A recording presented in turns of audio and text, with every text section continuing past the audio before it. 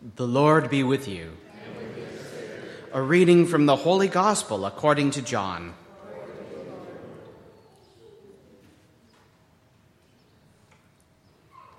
Jesus said to Nicodemus, God so loved the world that he gave his only begotten Son, so that everyone who believes in him may not perish, but may have eternal life. Indeed, God did not send the Son into the world to condemn the world, but in order that the world might be saved through him. The one who believes in him is not condemned, but the one who does not believe is condemned already for not having believed in the name of the only begotten Son of God. The Gospel of the Lord. Praise to you, Lord Jesus Christ. Alleluia, alleluia, alleluia, alleluia, alleluia, alleluia.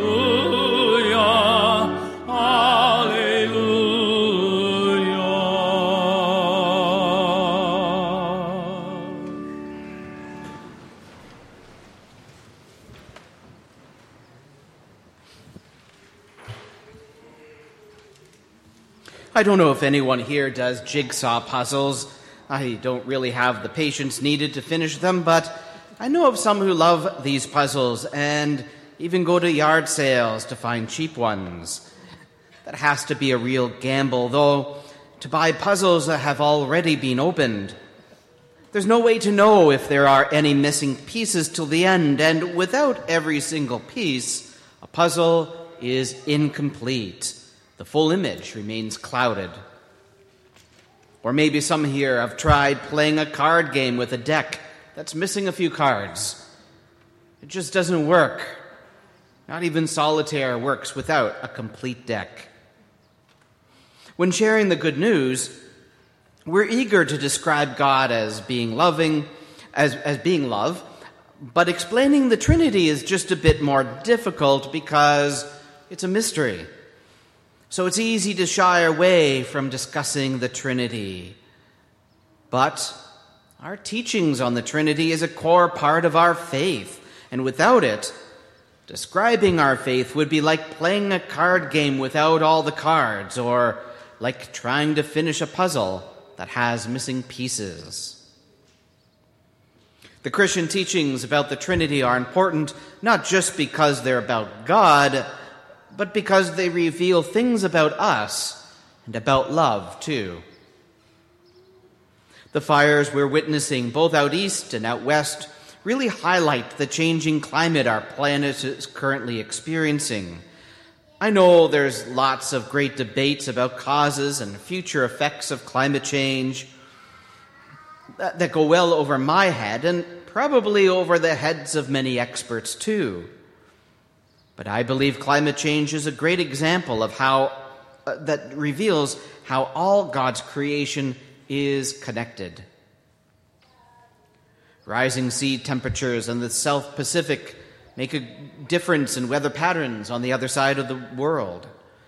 Factories opened and closed over 100 years ago continue to have an effect today. Across both space and time, it seems that all God's creation is connected. There's a unity built right into the many things God has created.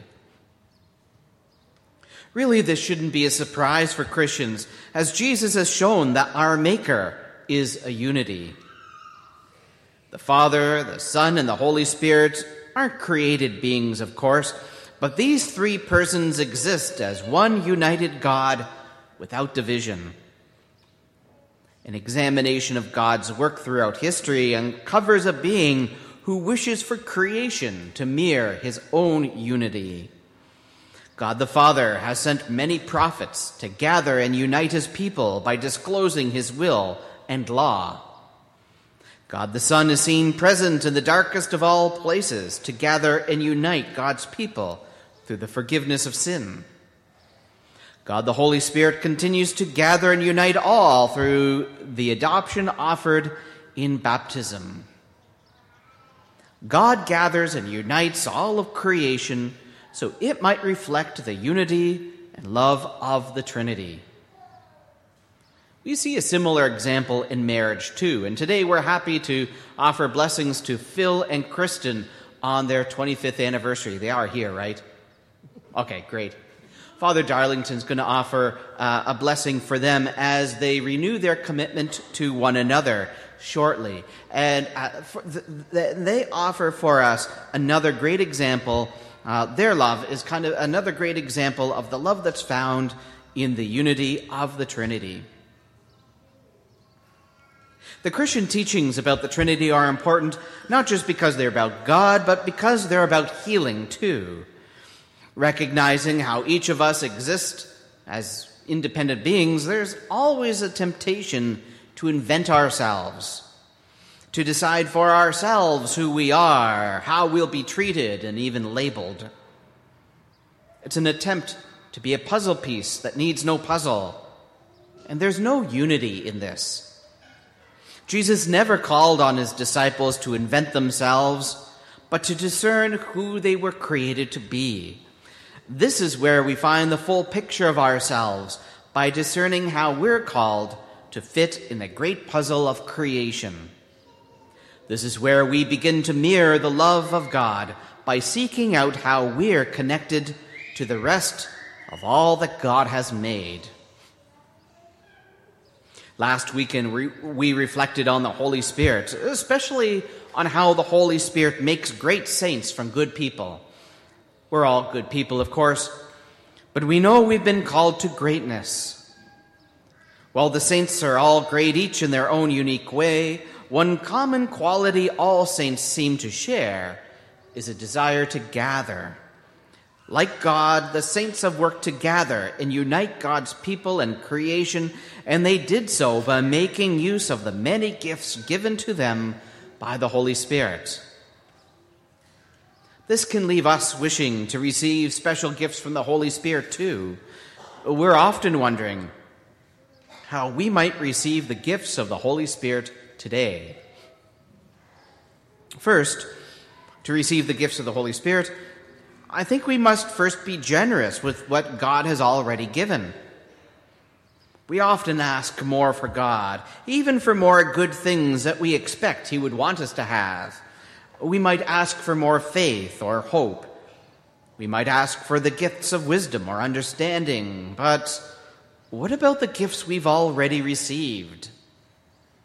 Why expect the Holy Spirit to give the gift of healing to someone who might be unwilling to first visit the sick? Why expect the Holy Spirit to give the gift of tongues to someone who may be unwilling to share the good news? Why should the Holy Spirit bless someone with financial gifts who is unwilling to make sacrifices? The fact is that each of us have already received gifts, and while I have no doubt that God wishes to give his people even more, he first expects us to be generous, to make good use of what's already been given. Our parish, too, has been given many great gifts, and all of you make up the best of those gifts. You're the great gifts our parish has already received. So for our parish to continue to grow, I believe God may expect us to make good use of what he's already given. This is part of the pastoral plan that's been developed to recognize how God has already given our parish many great gifts and to discern how best to use what God has already given. After reflecting on all the feedback that was received through those surveys that went out years ago, and wanting to make great use of God's gifts, there's now a part-time job opening here.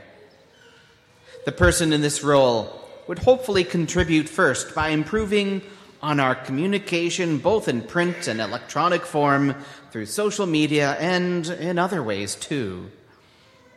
Good communication is a requirement for good unity. The person in this role would also work with all those who serve here by making sure they are served, by creating opportunities for people to serve, and by making sure that all who serve are truly appreciated. Finally, the person in this role would help add to our welcome. We're fortunate to live in a community that's rapidly growing. We see new people in our church all the time. Our welcome can always improve, so all who come through the doors here feel at home. There's a description of this position found on the bulletin board at the entrance and in the bulletin online. Later, we'll look at service to youth too, but some feedback we've received highlights a need for youth ministry to have a family connection as well. So there's still some thought, prayer, and discussion needed for that. Today, though, I would like to ask for help with our sacramental preparation. I said last week I'd be asking for lots of help. Now, we're fortunate. We already have a great team of catechists that work to prepare children for the sacraments. But feedback received reveals that while what is taught to the children who come here is good, busy families need some extra flexibility in how their children are prepared. To offer good flexibility, we need help. As I said, we have some good catechists, so we may not be looking for people to have to directly teach to children, but we can use some apprentices just to be present and assist the children who come to prepare. Time-wise, ideally, it would be great to have help for even 5 sessions with the children, but it's always great to have any help, and we'll work around people's schedules. As a description of our faith remains incomplete without the teachings on the Trinity, each of us and our parish remains incomplete without respecting how we're each connected to the rest of creation, without acknowledging how God's given us many gifts, and without making use of the great gifts we've all received to build unity among God's people and his creation. Gracious Father, source of all love and harmony, we humbly implore you to send your Spirit to build unity among your people. May the bond of the Holy Trinity inspire us to embrace our diversity, to love one another unconditionally, and to work together as a single body, reflecting the love found in your divine unity to the world. Through our shared faith and mutual respect, may we shine as a beacon of hope and bring healing and reconciliation wherever there is division. Amen.